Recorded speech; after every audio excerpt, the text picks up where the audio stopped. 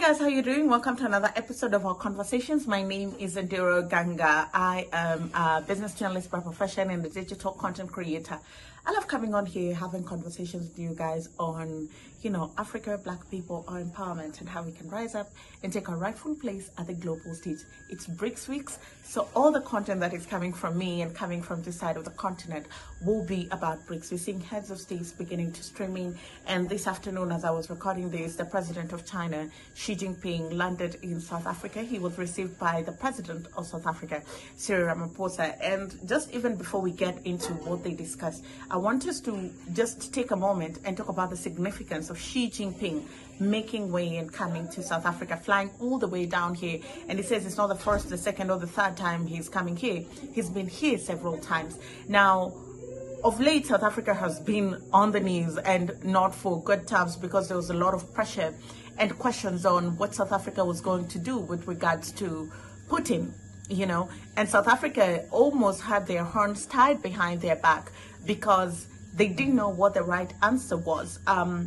And so it's almost like they began looking like a joke in the name of hosting BRICS. There has also been a lot of talk, particularly negative PR surrounding BRICS people and experts, very revered people, saying BRICS is just all about talk, nothing tangible, substantial. It's coming out of BRICS. And it's a breath of fresh air to see leaders validate the essence and the importance of BRICS by showing up. Yes, Vladimir Putin could not show up, but Xi Jinping, the president of China, I'm going to show up because BRICS is not a joke.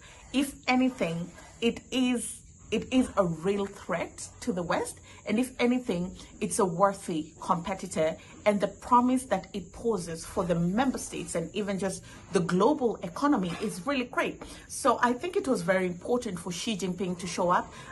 Also, I think the president of Brazil has already landed. Narendra Modi is already here. So it's just fantastic to see these leaders jet into South Africa and validate the essence and the importance of BRICS. Now, since the president of China landed, he had a joint press briefing with the president of South Africa, Cyril Ramaphosa, and I followed up on it just to pick a few points that might stand out. And what struck me a lot is the fact that South Africa is not shy to call China their friend. Now, we'll get to that part in a minute, but if you know the history of the West and China, they're not the biggest fans of China. China has been accused of trying to win over Africa's trust and Africa's influence by pumping money onto the continent. And China is guilty as charged because they've been pumping money into the African continent in terms of loans and in terms of development aid. A lot of infrastructural projects on the continent have been funded by China, some as grants, some on loan. And it's very controversial because most of these countries that China freely gives money to has no means to pay, no means whatsoever. If you sit down and do the math, some of these countries have no means to pay. Take Kenya, for example. They have a big Chinese debt, and right now, revenue to the revenue that they're raising vis-a-vis the loans that they're paying, all the revenue that they're raising is going into repaying the interest of the loans that Kenya has borrowed. Yet you'll find that China is still doing business with Kenya. China is still lending them money, And so the West has been saying, what is your deal here? What is your deal here? Because something has to give at the end of the day. But China has always maintained that its intentions of the continent are pure, which is pure in quotes because nothing is ever free. But also, China says, if you have a problem with us giving money, you can match the same money, and then Africans can decide whose money they're going to choose. And I'm expounding on this point because it's something that President Cyril Ramaphosa spoke about in just lauding China by saying, thank you very much for bailing South Africa and many African countries when they were in the middle of a financial crisis, And this is not something to be taken lightly because many African countries are currently drowning because the money has run dry and they're not making any money locally. And President Xi gave consideration to this, and when we next met, he then, over online meetings as we were having, was able to announce a number of measures and packages to assist those African countries that had enormous debt. This is something we will never forget, that it was at a dangerous time, and we had a friend in need, and we had a friend indeed. We thank you, President Xi, for the acts of solidarity and generosity at a much, much dangerous time. It's also not a secret that South Africa is really struggling. It's having challenges with power, and there's an energy crisis. They've gone through different levels of load shedding, from level 2, 3, 4, 5, 6, 7, 8. They have gone for 2 hours, 3 hours, up to 8 hours of no electricity in a day. And this is because of infrastructural challenges. They do not have proper infrastructure, and they're not generating enough energy. It's also very important to know that South Africa does not generate a lot of renewable energy. For a long time, they depended on coal. And, you know, coal also comes with its own disadvantages, because right now, the globe or the world, we are moving towards green energy, clean energy. And there've been a lot of push and pull with countries, big countries and big economies, putting pressure on South Africa to do a transition. But South Africa maintains that a transition has to be just, and it has to be gradual and procedural. And so President Cyril Ramaphosa goes ahead to thank President Xi Jinping for his support and helping South Africans when they had an energy crisis. South Africa deeply appreciates China's support in addressing our current energy challenges as well.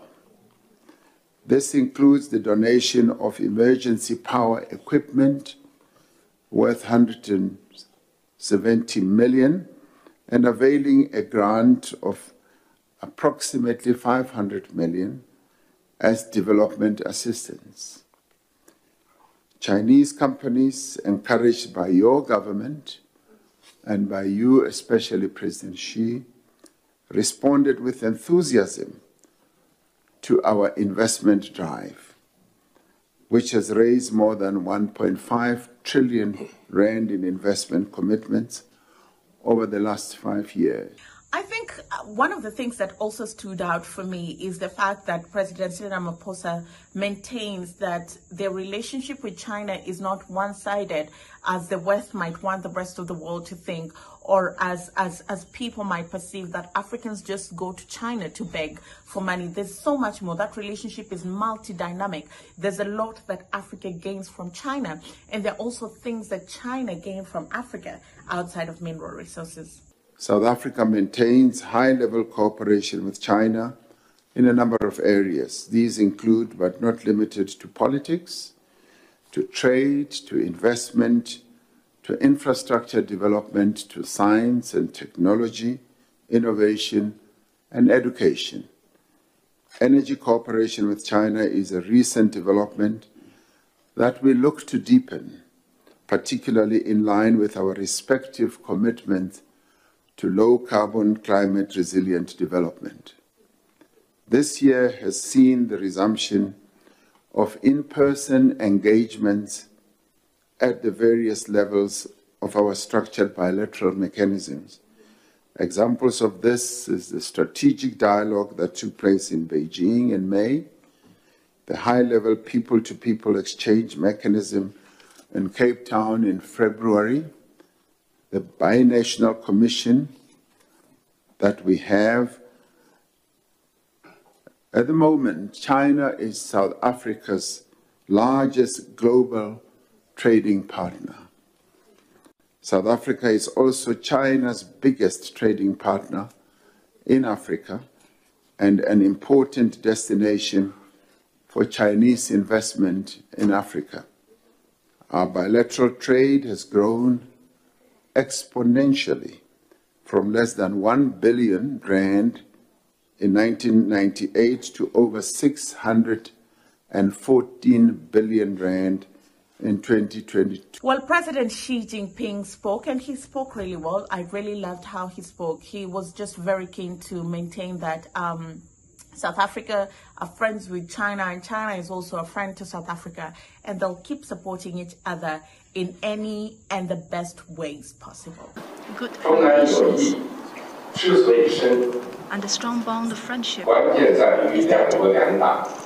two countries and political parties have been sharing will and woe of development and connected by the deep bond as comrades and brothers. Now standing at a new historical starting point, it is our shared aspiration to carry forward this friendship, deepen cooperation, and step up coordination. This is also what is asked of us by our donors, ready to make joint efforts with President Ramaphosa to take our comprehensive strategic partnership to new heights. Thank you. Well, thank you very much. That's all I had for you in this episode. We'll continue covering. Tomorrow there'll be heads of state speaking. I'll be keeping tabs on that. Whatever Cyril Ramaphosa say, whatever Narendra Modi say, whatever the president of Brazil say, whatever Xi Jinping says, I'll be here to tell you how it goes and give you bold, accurate, and objective commentary. I'll see you again.